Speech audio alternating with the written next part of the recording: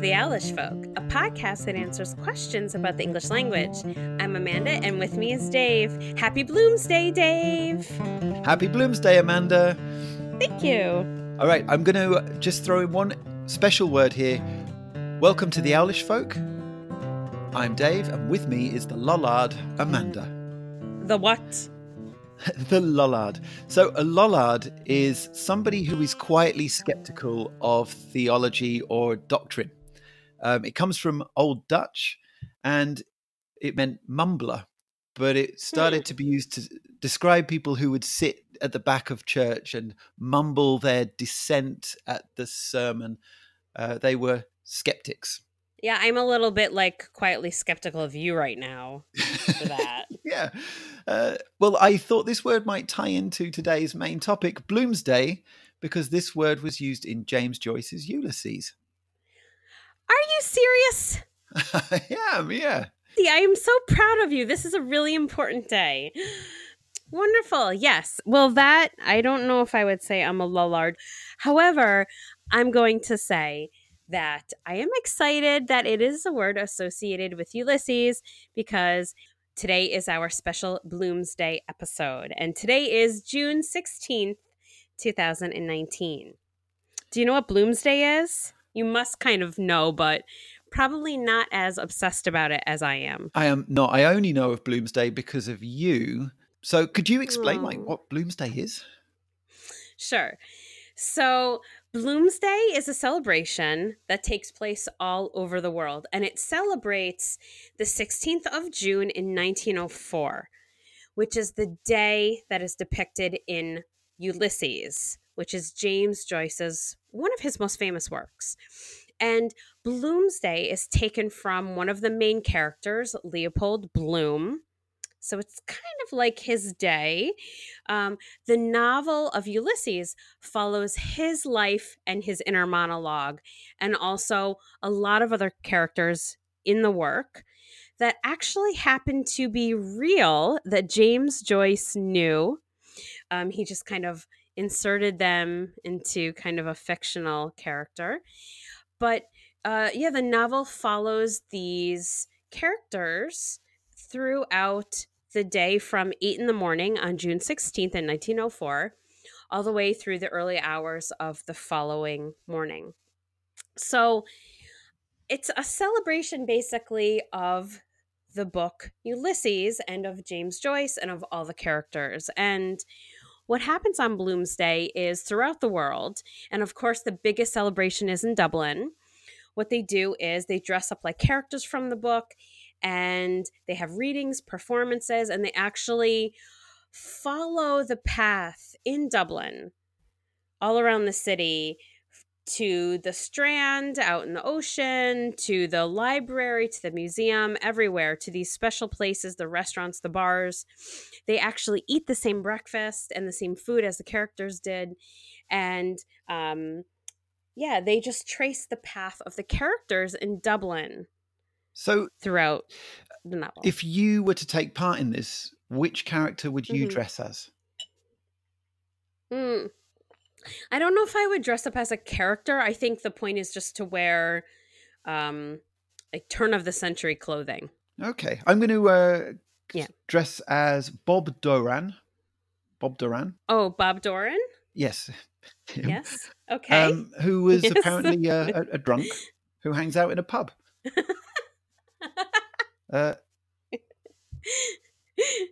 Well, that would be appropriate. You are a drunk who hangs out in pubs. So. Maybe in my younger days. So, although the biggest festival is in Dublin, Bloomsday is celebrated all over the world.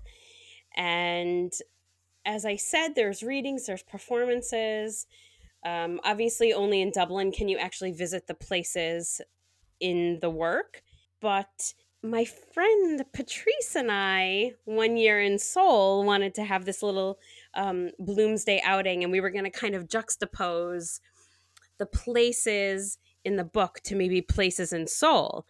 So you managed to chart a journey that would sort of in some way match the locations in the actual story. That's right. So the first chapter which Hmm. they're called episodes. It's episode 1 in the book, and it's called Telemachus.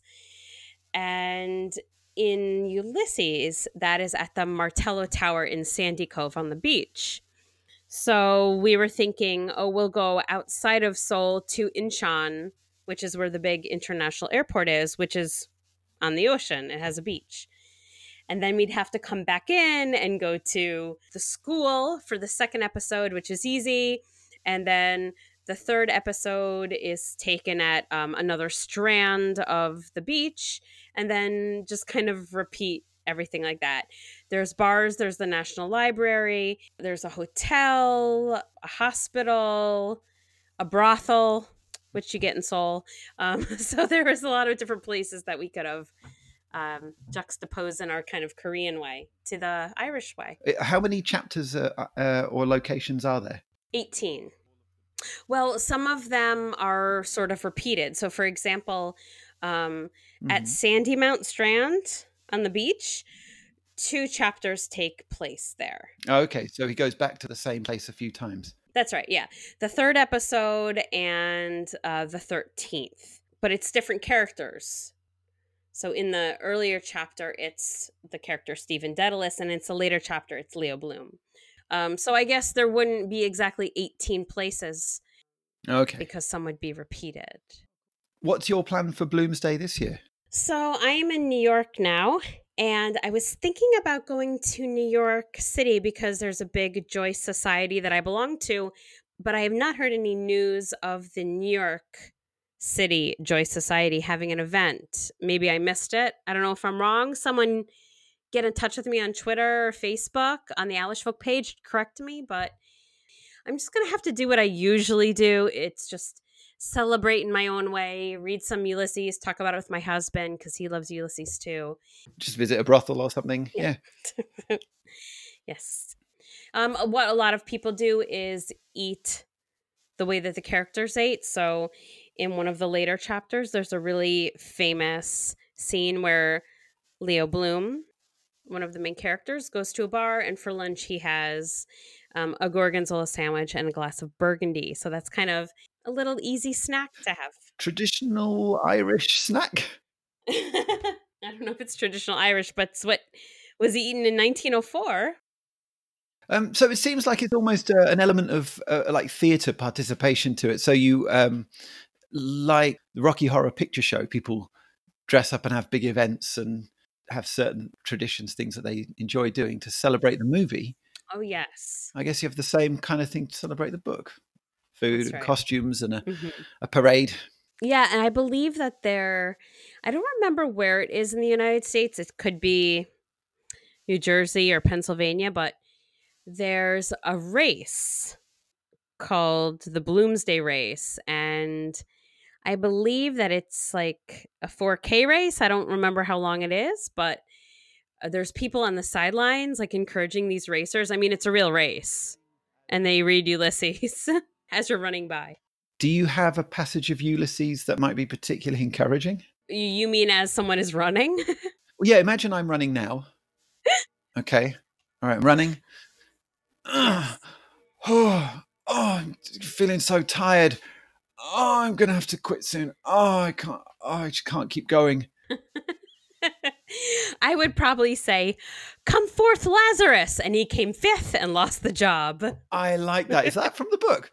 Yes. Come forth, Lazarus, meaning like come forth, come forward. And he came fifth and lost the job.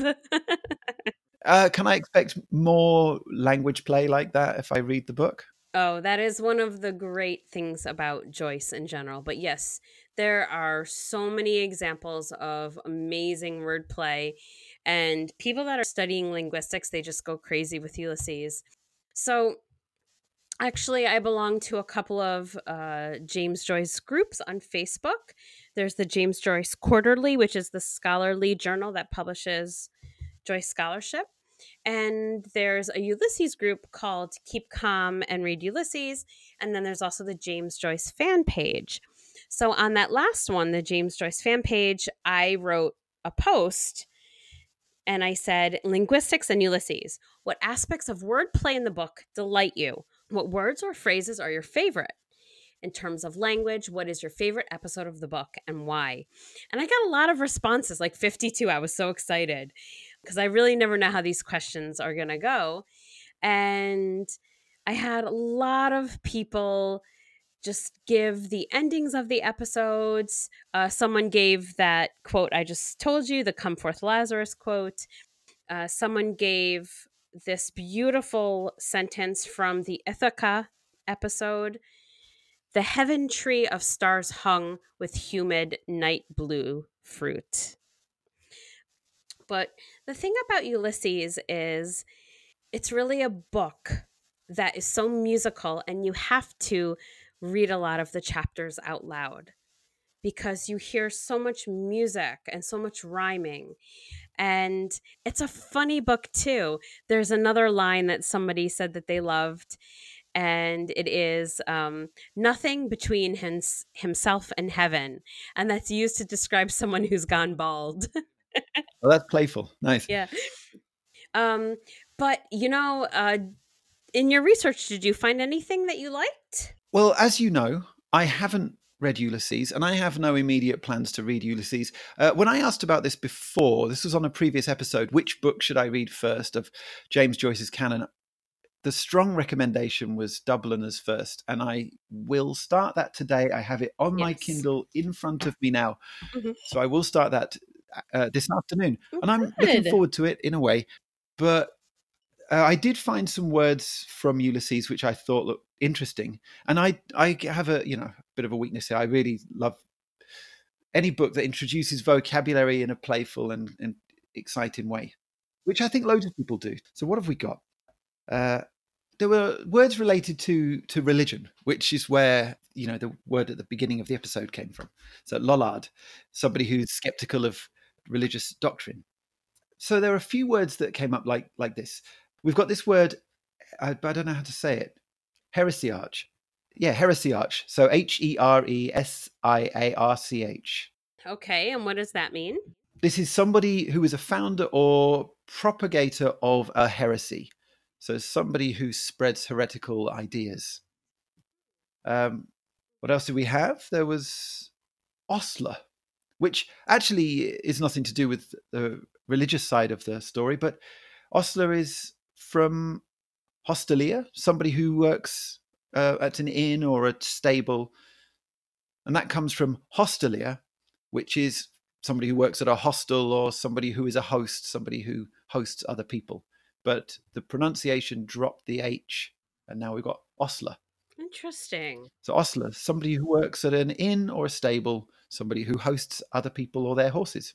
I like that one. But apparently in Ulysses, this word just is another word for humble or working class people, ostlers. What about you? Were there any words or language points in the story that you like? My two favorite chapters, I Okay. suppose, episodes are the first one, which is Telemachus, which is kind of a remaking of a Black Mass or a parody of a Mass. And then the sixth episode or chapter called Hades, wherein this man that Leopold Bloom knows, Patty Dignam, he has died. He has to go to the funeral. And there's just a lot of great writing that talks about Bloom thinking about death and thinking about his life. It's a really great chapter. I mean, all the chapters are great because Joyce styled each chapter after a different style of writing. So one chapter kind of represents newspaper headings.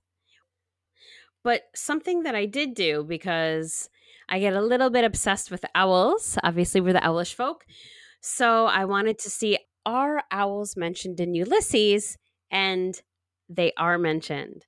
So in one of the episodes, episode 12, it's called Cyclops, there's a line that says, he never cried crack until he brought him home as drunk as a boiled owl. As drunk as a boiled owl. How drunk are you? I am as drunk as a boiled owl. Yep, it's pretty drunk. So in episode 15 in Circe, it's kind of set up as a play. So one of the characters, Bello, laughs mockingly and says to Bloom, "That's your daughter, you owl." Nice. Okay. And then, yeah, in episode 17, Ithaca, in what way had he utilized gifts? 1, an owl. 2, a clock given as gift of Luke and Caroline Doyle. An embalmed owl. Matrimonial gift of dwarf tree regarded the upright back of the embalmed owl.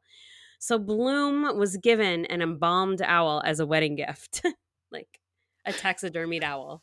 Traditional, right? Very traditional. For your first wedding, you will get a stuffed owl.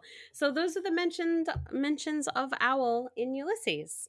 That is great. I do love as drunk as a boiled owl. It makes me think Yeah. of what else we could do to animals to describe drunkenness. I'm as drunk as a pickled gibbon. Oh yes, I'm as drunk as a, as a fried toad.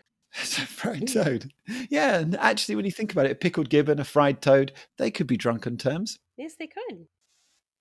So for today, for Bloomsday, celebrate by listening. There's some fantastic audiobooks out there of Ulysses.